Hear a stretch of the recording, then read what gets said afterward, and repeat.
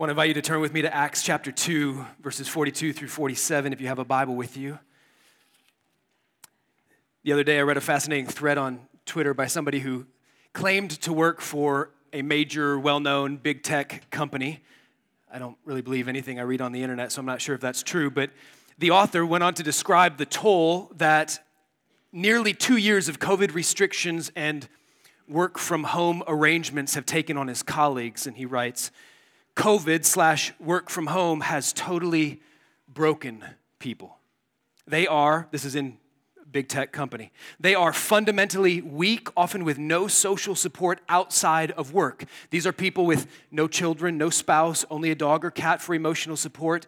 Everyone is demoralized. This may surprise you since big tech is extremely well paid and has been able to work from home throughout the past 2 years. They've been given extra days off, extra stipends, bonuses, etc.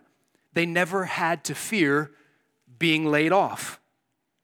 And yet apparently, this is my parenthesis, bonuses and stipends can't replace people and relational connections. He goes on, work from home can make it easy to overwork. You take fewer breaks, often work past normal working hours. You don't feel connected. Big tech is often the only social life for these people. My company had all sorts of after-work activities, sports leagues, game nights, different classes taught by employees. That's all within the company. There was a rhythm and a connectedness that's gone. And he goes on from there in this thread to describe how unproductive and emotionally unstable his colleagues are today. And it really is tragic to read. It turns out that when God said in Genesis 2:18, it is not good that man should be alone, he was saying something not only about marriage, but really about the fundamental way that he designed human nature. And just consider, God said that prior to the fall.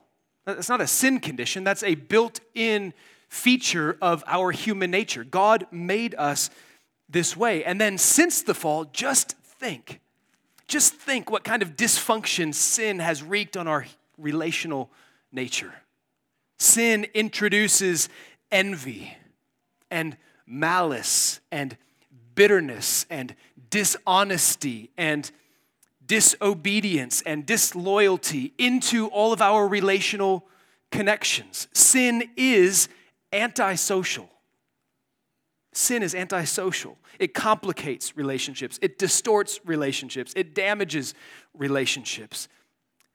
And yet Jesus came to redeem human beings completely, which means in the entirety of our human nature, which would include our social, relational nature. And so I want you to look with me at Acts chapter 2, verses 42 through 47 to see God's remedy for a relationally ruined world.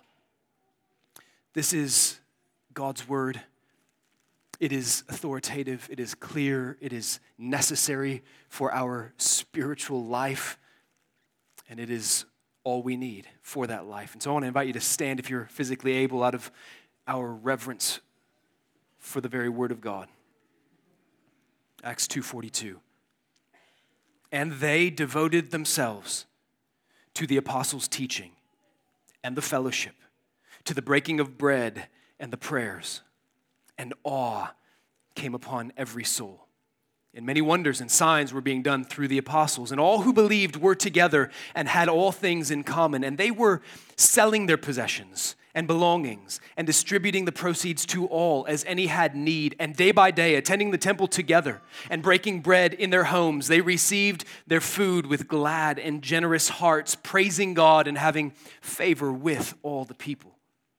And the Lord added to their number day by day those who are being saved. Let's pray. Father, you address us through your word. It's not so much that we come to your word, but that you come to us through your word. And so come, we pray. Show yourself to us. Reveal your glory. Speak to us. Lay your claims on our lives, that our lives would reflect the glory of your grace to this world. In Jesus' name, Amen. You may be seated. Acts 2:42 through 47 describes the result of God's saving work. What happens? What happens when people trust in Jesus? What happens when people are saved from their sins and filled with the Holy Spirit? What's the result of God's saving work? That's what Luke is describing here in this brief paragraph at the end of Acts 2. And according to this text, when God saves people, God forms those people into a dynamic community of people who share their very lives together. When God saves people, he forms them into a dynamic community of people who share their very lives together. God's saving work produces that community of people who share in the spiritual life of Christ together. And because they share in the life of Christ together, they also share the everyday stuff of life together. And there's a crucial order there. Your common faith in Christ is what produces your common life together, or what we call community. Common faith in Christ is what produces Christian community. Fellowship with God is the foundation of fellowship with one another.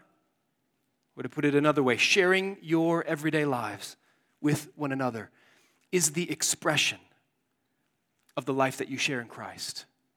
Sharing your everyday lives together is the expression of the life you share in Christ. Now, Acts 2:42 through 47 is easily misread, and it's misread when we read it as a prescription rather than a description. In other words, Acts 2 is not prescribing a formula for building the perfect church. It's not saying, here, just do these things, copy this. And you hear people talk like that all the time. We're just trying to get back to the early church. And people have this view of church history, like basically we've got 2,000 years of people failing to be Christians, and if we could just get back to Acts 2 and copy what they did. But it's not a prescription, and neither is it a rubric that God has given you to take around and use to evaluate and judge communities of Christians and all the ways that they fall short of your idealized expectations of what you expect the church to be. Rather, Acts 2 describes the kind of community that God creates. It's a description. God does this. God creates this kind of community. He does it by his Spirit through the gospel of his Son, Jesus. Luke's purpose in describing this new covenant community is to prove something. To prove that God's end-time promises have already begun to be fulfilled on the day of Pentecost. The dwelling place of God is now with man. That's what God promised he was going to do. He was going to dwell with us forever. He would be our God and we would be his people. And Luke just got done describing the outpouring of the Spirit of God on the day of Pentecost in fulfillment of everything God had promised through the prophets. So in the past, God manifested his presence discernibly on earth in places, in buildings like the tabernacle and the temple. And then the fullness of God dwelt in the body of a man, Jesus of Nazareth. And through the sinless, substitutionary death of that man, God made a way for sinful humans like you and me to have full access to the presence of God, to enjoy his glory and his goodness. And so after Jesus ascended into heaven, which just happened 40 days prior to this, after he ascended into heaven, Jesus, the risen, ruling, reigning King of earth and heaven, poured out his own Spirit on his people. That's what Luke is telling. And he's telling it so that you would know about this fundamental reality that changes all of human history from that day on. God dwells with us. And now the local church is the new covenant community, the living temple, through which the invisible God manifests his discernible presence on earth. I mean, do you think that way about church? It's easy to forget. You feel ordinary if you're anything like me, and you look around, we're all a bunch of ordinary people. As we always say, everybody's normal till you get to know them. And this is the visible expression of the invisible God on earth, the place where God dwells, his body, his temple. And God wants you to know that because God wants you to participate in that. He wants you to experience that. He wants you to belong to that. God wants you to share in the spiritual life of Christ with others, and then to express that joy of sharing in Christ by sharing your everyday lives together. God wants you to share in the life of Christ together and to express that shared life together by sharing your everyday lives together. And the particulars of that look different, culture to culture and through different time periods. And yet, there are some deep realities and broad themes that are going to be the same everywhere. This January, we've been preaching through a brief series, preaching on various texts of Scripture that address some of the corporate habits of grace, as we call them. Practices that we have as a community, practices that we engage in because, according to God's Word, these are practices in which and through which God communicates more of His own presence and His own grace and His goodness to us. And so, last 2 weeks, we covered why it is that we preach, why the preached word is so central to our gathering on the Lord's Day, and why it is that we sing, why we value expressiveness in worship, why we express our joy in the fullness of the Spirit through song. And this morning, we're looking at why is it that we are devoted to one another in the particular way that we are? Why do we intentionally share our everyday lives with one another in spiritual community? Occasionally we hear comments from those who are new to Emmaus Road Church as they get to know us and some of the rhythms that we participate in, and people will say things like, whoa, you guys gather together a lot. You're together on Sunday mornings, and then you're together in discipleship huddles, and then you're together in MCs, and you also attend Little League games together and do barbecues and game nights and 100 other things, and you spend a lot of time together, which strikes people as weird a little bit. Why do we gather together so frequently? Why do we value that? Life-on-life community. Why are we so devoted to one another that we would be willing to realign our calendars and our priorities and our rhythms of life? Well, the truth revealed in Acts 2 is why. Because sharing our lives together is the expression of the spiritual life of Christ that we enjoy together. I want to show you where I get that in Acts 2. Sharing in the spiritual life of Christ. That's the ground of Christian community. Acts 2:42 begins, and they devoted themselves to the apostles' teaching and the fellowship, to the breaking of bread and the prayers. So who are they? Well, at the beginning of Acts 2, God pours out His Holy Spirit on a small group of disciples. They were gathered in a house in Jerusalem. And because this happened during Pentecost, which was a Jewish harvest festival, Jerusalem was full of pilgrims, people who were either Jews scattered throughout the Roman Empire or converts from paganism, Gentile converts to Judaism, who traveled to Jerusalem for this festival. So in Jerusalem at this time, there were Egyptians and there were Persians and there were Africans and Romans and Arabs and a bunch of people that we've never heard of. And that diverse crowd, while they were gathered there, they heard what happened to these disciples of Jesus who received the fullness of the Spirit. They started speaking in different tongues. They started declaring the mighty works of God in the languages of these pilgrims visiting Jerusalem. And understandably, those pilgrims were amazed and perplexed, Luke says in verse 12. Amazed and perplexed. And so, in order to explain and account for what was going on, Peter stood up and he preached this sermon recorded in Acts 2.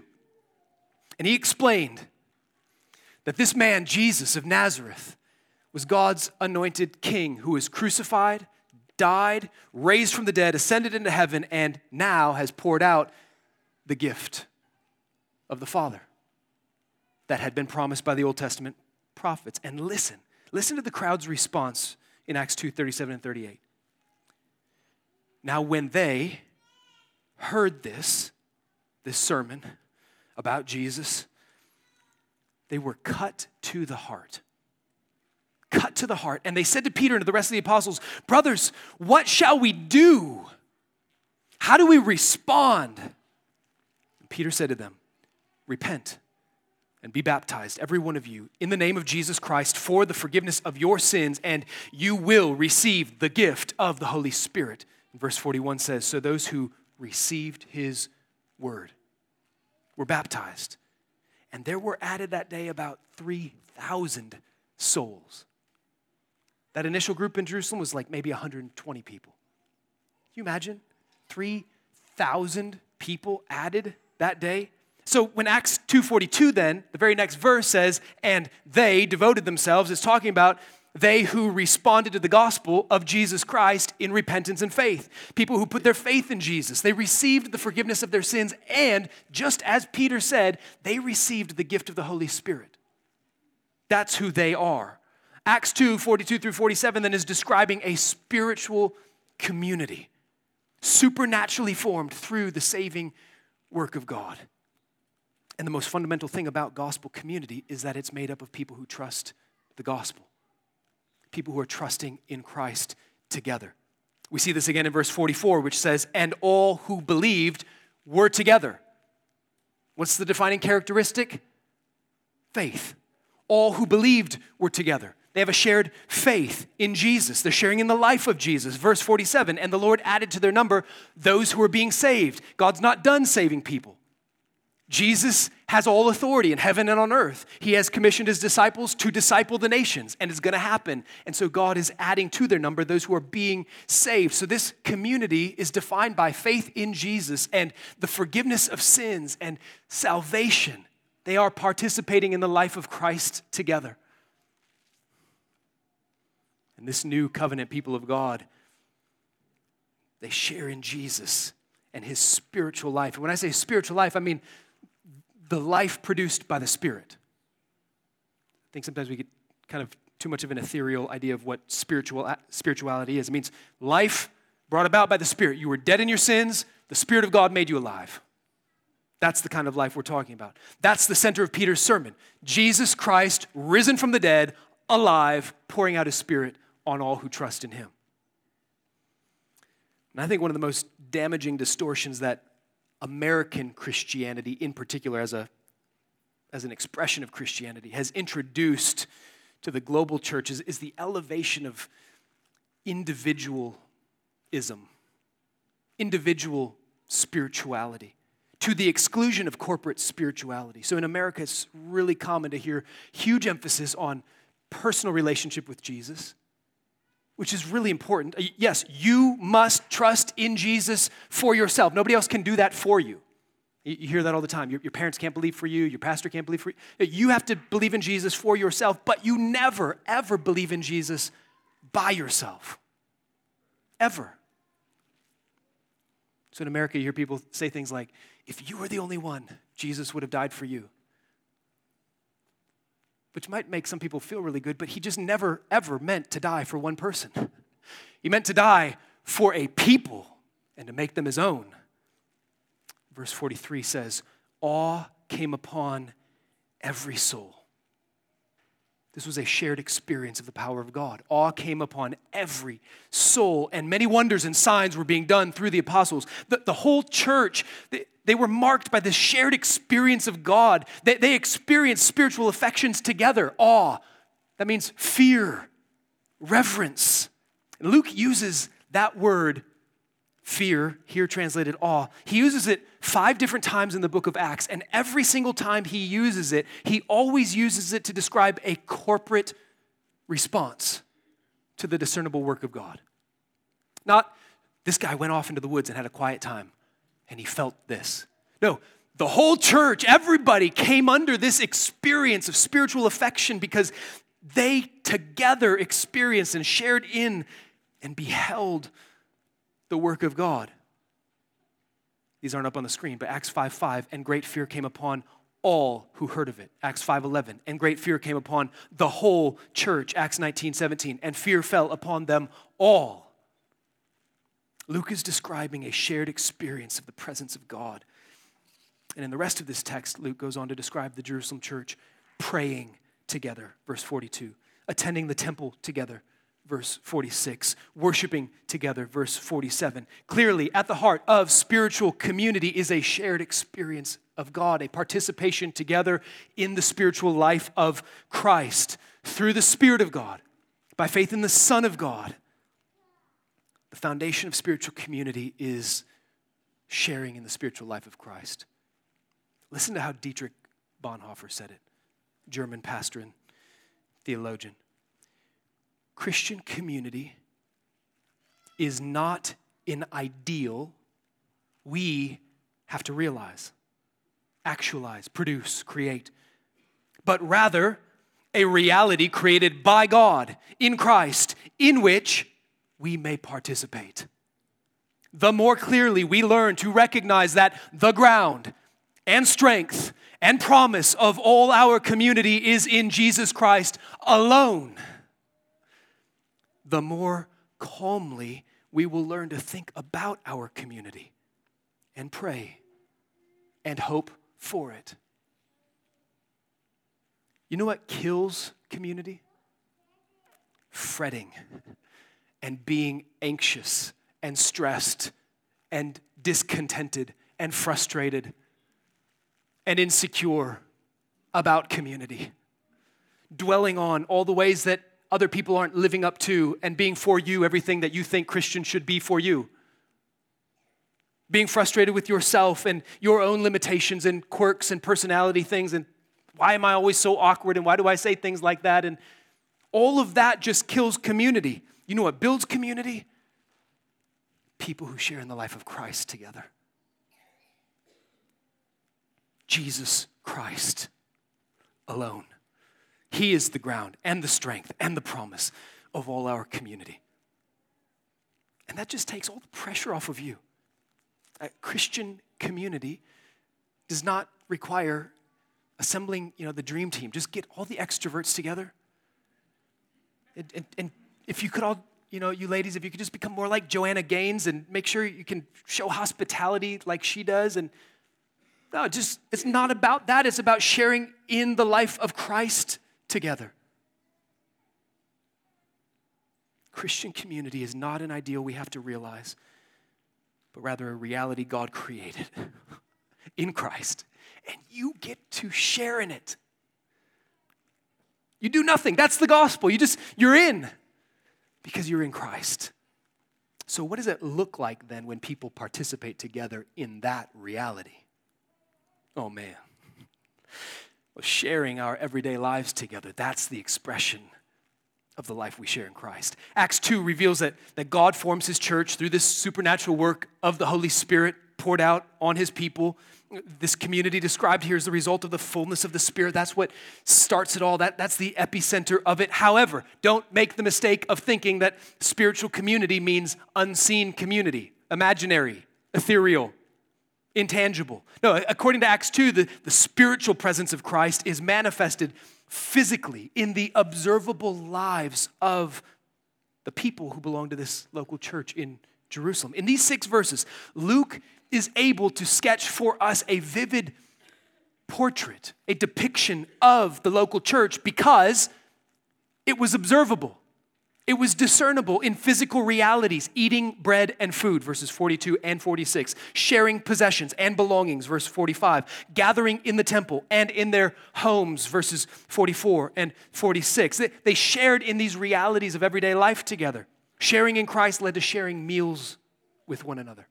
Luke mentions this twice, verse 42, and they devoted themselves to the breaking of bread. And then in verse 46, and day by day, attending the temple together and breaking bread in their homes, they received their food with glad and generous hearts. And breaking bread, yes, eventually it came to be used as a term applied to the Lord's Supper. But it would be out of place for us to read this and say, oh, he's talking about communion. And somehow import our picture of what we do and how we practice communion into what they did here. He's talking about day by day, daily meals. They received their food. They were eating. Luke simply means they ate everyday meals together. And in one sense, these were totally ordinary meals. They weren't a formal religious sacrament. And yet, at the same time, these were not ordinary meals. Because of their shared life in Christ, these shared meals took on new spiritual significance. They partook of meals together as those who partook of Christ together.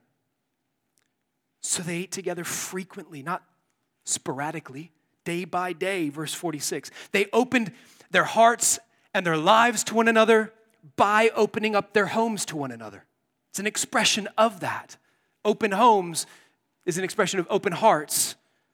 They ate with glad and generous hearts, praising God, verse 46 and 47. In short, they ate together like Christians. I mean, everybody eats, and a lot of people like to eat with others, but they ate like Christians.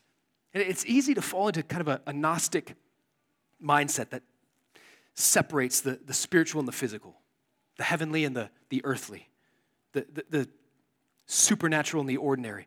And so I think we fall into that trap when we think things like, a Bible study together feels spiritual, productive. Eating a meal with people is just kind of every day. Praying together, that feels really spiritual. Talking about work and parenting and life around table fellowship, that's just kind of ordinary. But shared meals have always been, for Christians, an expression of the spiritual life that they share in Christ. Sharing in Christ also led them to share one another's burdens. Verses 44 and 45, Luke says, all who believed were together and had all things in common, and they were selling their possessions and belongings and distributing the proceeds to all as any had need. Now, some people come to this and see in these verses some kind of primitive early church Christian communism going on. That's not what's happening here. We know from passages like Acts 4:37 and Acts 5:7, these Christians continued to own property. They continued to own land and businesses. They continued to turn a profit on it all. They didn't just sell it all and throw it into a big pot and let somebody else manage it. This is not a denunciation of stuff as unspiritual. Now, this is a description of how Spirit-filled believers care for one another with their stuff. You don't just love each other by feeling warm fuzzies. You love each other with stuff, tangibly, practically, in the everyday stuff of life. And so as anyone had a need that came up, maybe because they put their faith in Jesus, and maybe there were social repercussions for that, they belonged to a community of people who had resources. Some have an overabundance. Others have a need. And they're able to meet those needs within that community, gladly, joyfully. Spirit-filled believers love one another tangibly. Material needs are met materially, not with positive energy and good vibes. This assumes, though, that believers know each other, that they know one another and what's going on in their lives. How can you meet somebody else's needs unless you know that they have a need? And the hard part there is, how would you ever know they have a need unless they told you? And I don't know if this is just, uniquely an American thing. My guess is it's just a sin thing, but it's especially prevalent in America. We just don't like to admit when we have needs, right? We will pull ourselves up by our own bootstraps. We don't take handouts from anybody. We'll do it ourselves. And in Christian community, it just doesn't work like that. We hide those things. Then you come to find out months later, somebody went through a hard time, and you're like, why didn't you tell us? We gladly would have carried that burden with you as an expression of the life that we share together in Christ. And sharing in Christ leads to gathering together. Verse 42, Luke says they devoted themselves to the fellowship, which translates the Greek word koinonia, means togetherness, sharing, shared life, closeness of relationship. Not just that they're in relationship, but that relationship is close and it extends into all of life. There's simply no way to have koinonia without being together in the same places, which is exactly what verse 44 says. And all who believed were together. I love that description from Luke.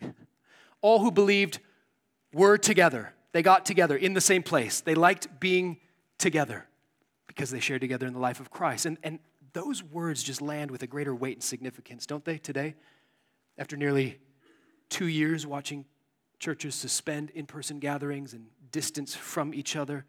In a world where technology makes virtual meetings possible, it just seems more necessary now than ever to state what I think has been taken for granted for centuries, that there's no such thing as a virtual church. The church is particular people expressed in local churches, people who gather in a place at a time in relationship with each other. And certainly there are times when we are prevented from gathering together, perhaps because of illness, sometimes because of the snow and the cold. I think we've canceled Sunday morning gatherings here 2 or 3 times in the history of our church because of the weather. That happens. that we are prevented for a time. And yet, the church can't ever exist in the cloud.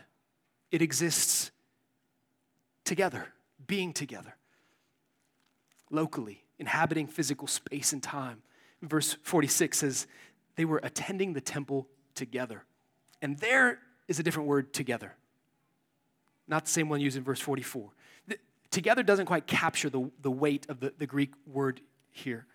The word is hamathumadon, which I think sounds like a kind of dinosaur, but it just comes from two words, homo, which means the same, and thumos, which means desire. Same desire, one purpose. They were together of one accord, is how it's translated in other verses in Acts.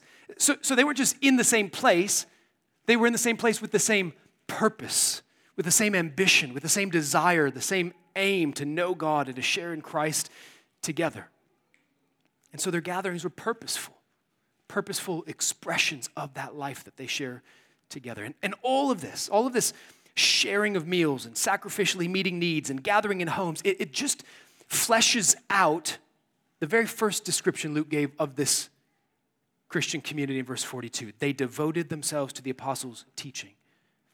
We know the apostles preached the gospel of Jesus Christ, and we know that they applied the gospel to people's lives. And we know that because the apostles' teaching is preserved for us in the letters of the New Testament. We have their teaching. We too are devoted to the apostles' teaching.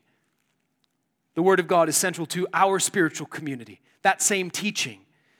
And in those letters to local churches as they were planted all throughout the Roman Empire, the apostles are applying, here are the implications of Jesus Christ's death and resurrection for you in community. And what we see is being united to Jesus radically reorients all of your relationships around you. We see that especially in the one another commandments in the New Testament. There are over 50 of them. And as you think about these, this is one of those realizations for me that years ago came to see, if these are commands in the New Testament that I'm supposed to live out as a believer, what does this imply? What does this suggest about the nature of Christian community? Let me just read a few of these for you. Think about what kind of community this would shape, what it would take to live these out. Romans 12:10, love one another with brotherly affection.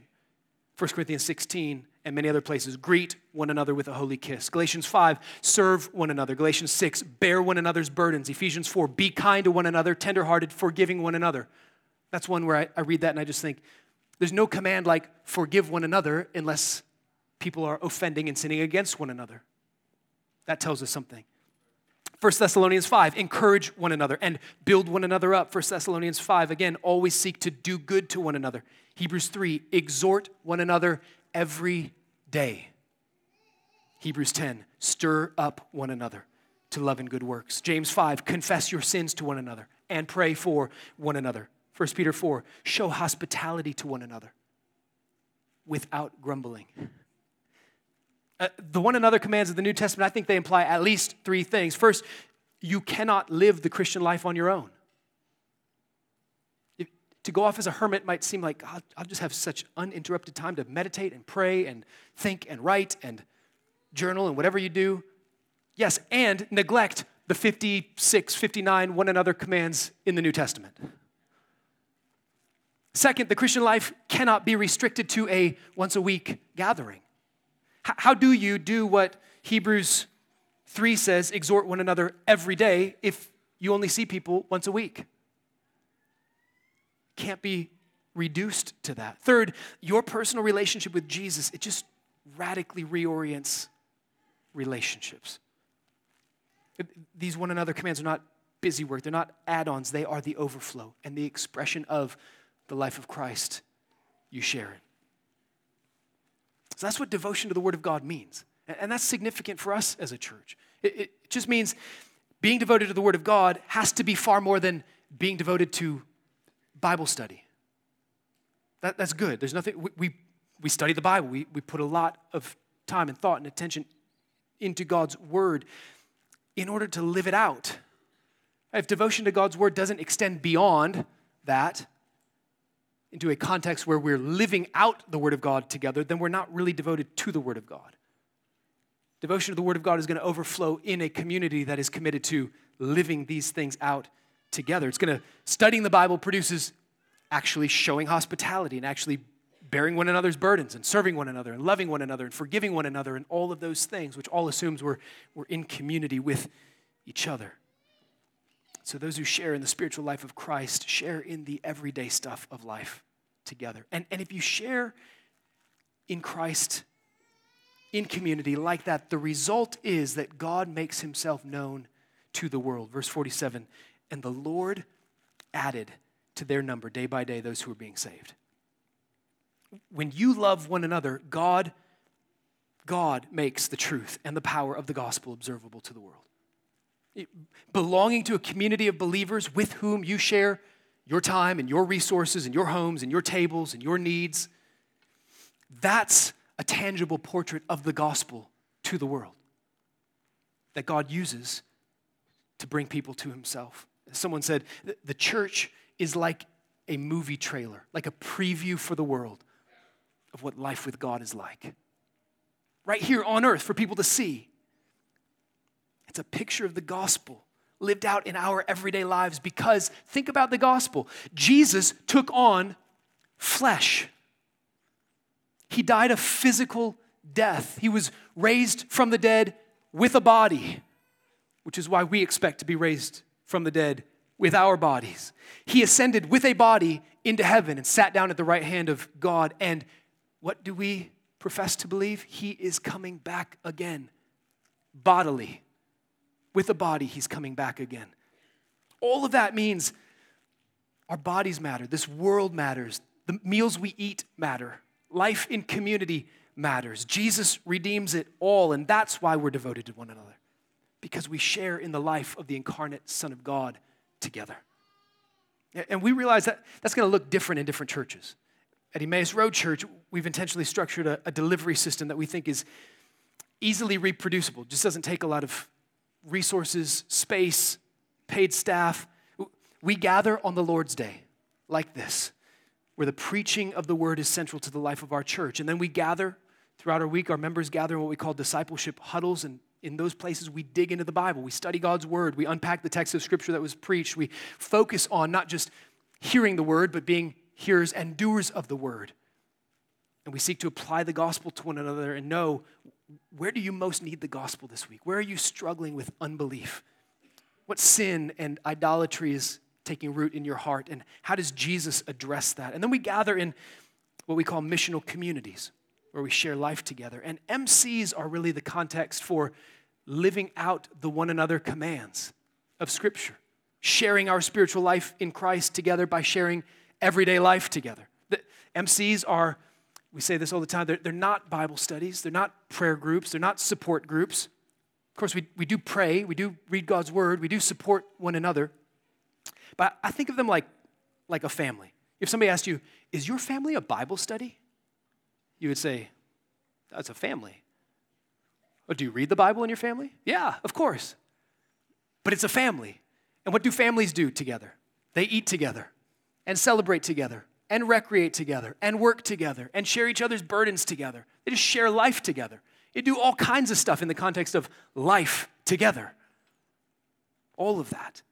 And so MC gatherings look a lot like extended family gatherings. And the rhythms and the routines of MCs reflect the different seasons of life of the members of that MC. But that's what we do together. We eat, we celebrate, we lament, we serve, we recreate, we talk. We just share life together because we share Christ together. And as we engage in those everyday rhythms of life, the Spirit of God weaves our lives together with one another. And the more we delight in Jesus, the more we give ourselves to his people, and the more we give ourselves to his people, the more we delight in Jesus. And deeper we go together. And that's how the Spirit of God produces vibrant gospel culture that bears witness to the world that God dwells among us. He does. His dwelling place is with us. So that's our delivery system. And it's simple and intentional. And we believe that builds up faith, and that over time bears witness to the world. So you may be here this morning and of first concern to me would be anyone here who, you're sitting here and you don't share in the life of Christ. You don't know him. You're not right with him. You've heard about him. But there is unresolved sin in your life. Some area of rebellion that you have not wanted to let go of. Confess to God and to those you've sinned against. And this morning, God calls you to turn, to repent, and rely on Jesus who gave himself for you. And the same promise Peter announced to those people in Acts 2 is true for you. You will receive forgiveness of your sins and the gift of the Holy Spirit as you trust in Jesus Christ who died for you. Some of you belong to Christ, but you don't currently belong to a local church. I'm just amazed, especially the last 6 months or so, a lot of people visiting, people moving here from other states and people coming from surrounding areas. And so I've realized a lot of people are just in upheaval right now. And we'll never tell you, you have to commit yourself to this church. We just trust as long as you want to worship with us and we get to walk with you, there is no pressure. Thank you for worshiping with us. We're so glad you're here. We will encourage you to commit yourself to a gospel community, to a specific body of believers with whom you can regularly live this out together. Share the life of Christ by sharing your lives together. Charles Spurgeon said it like this, speaking of the church. He said, imperfect as it is the dearest place on earth to us. All who have first given themselves to the Lord should as speedily as possible also give themselves to the Lord's people. How else is there to be a church on the earth? If it is right for anyone to refrain from membership in the church, it's right for everyone, and then the testimony for God would be lost to the world. Give yourself first to Christ, and in due time, God will lead you to a particular local people to whom you can commit yourself and share your life as an expression of the shared life you have in Christ. And to those of you who are members of Emmaus Road Church, you are our joy and our crown. The dearest people on earth to us. And what a joy it is to be in community together, trusting in Christ. And I pray that God will cause you, through his word this morning, to marvel.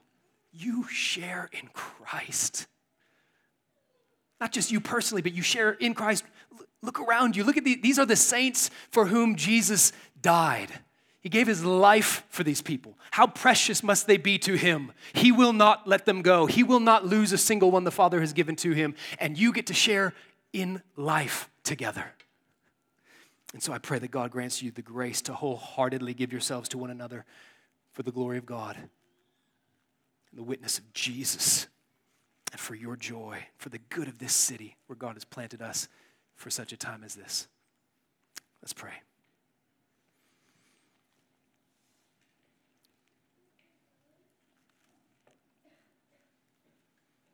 Father, you have not dealt with us as our sins deserve.